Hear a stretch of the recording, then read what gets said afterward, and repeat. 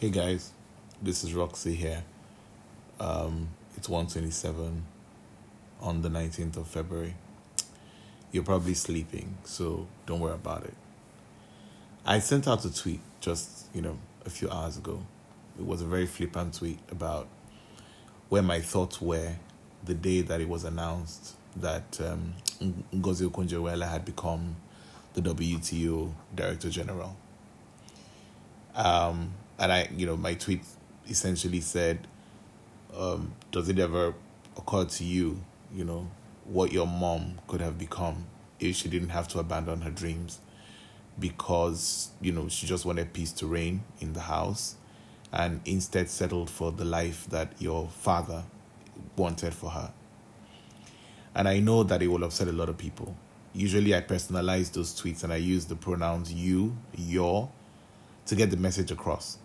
Because when people personalize it, and it helps them to think deeply about it and not assume that it's somebody else's reality.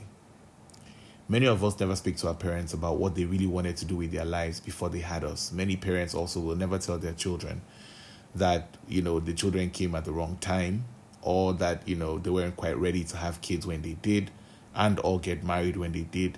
They just chalk it down to it's what it is now. And I'm happy that you're here. My life is full because of you. Nice things. May be true. But I do know research indicates that at least 43% of women leave their jobs because they started a family and the kids started to come. 43%. For men, it's almost barely 10% of men actually stop their jobs, so they have a career and they are on track, and they just say, you know what, I'm going to leave this job because I have kids. 10% or around 10%. That just shows you that whether we like to admit it or not every woman voluntarily decides that she's going to prioritize starting a family over having a career. But all of the women that have ensured that starting a family did not interfere with their ability to be the best that they could, to pursue their dreams, to get their doctorate degrees and their master's degrees, to fight hard, to stay late and do the work, to travel internationally, to go head to head with the men in the office or in the industry. Those are the women that we're celebrating today. All the Kamala Harrises, all the Hillary Clintons, all the Okonjo-Iwealas, those are the women we're celebrating today. The situation is always the same. All of these women are married, many of them for many, many years. What is therefore the difference between those women and the women whose dreams died on the kitchen floor and in the baby cot? The difference is the spouse. They are married to people who appreciate the fact that they are allowed to have dreams for themselves. They are allowed to have ambition. They are allowed to want something more than just get married and have kids. Women and men want their spouses to be happy.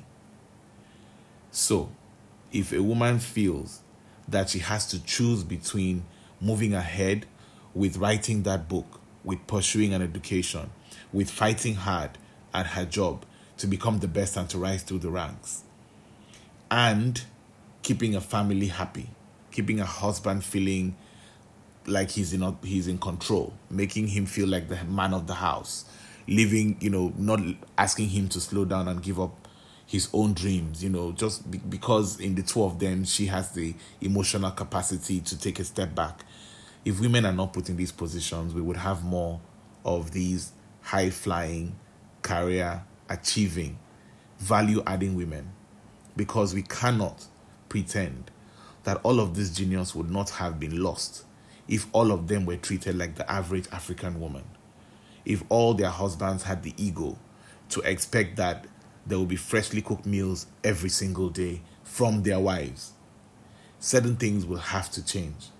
And the hope, whenever I see this news and I see the advancements on social media, and I acknowledge the new generation of people, of kids, who have found their voice with NSAS and have found their voice online and are now westernized. They are westernized through the music videos, they are westernized through the PS4, they are westernized through cable television, through Netflix. I'm hoping that beyond the tattoos and the dreadlocks, that they will imbibe the culture of equality and resetting the gender balance that will let every single person, man and woman, bring their best, not just to themselves, to a society that allows and permits it, but also to the world at large. Thank you for listening. Sorry it's above 5 minutes. I'm always happy to get your comments. I'd like to thank all those who've dropped questions and comments for me on the podcast. I will acknowledge it on the next podcast. Have a good one.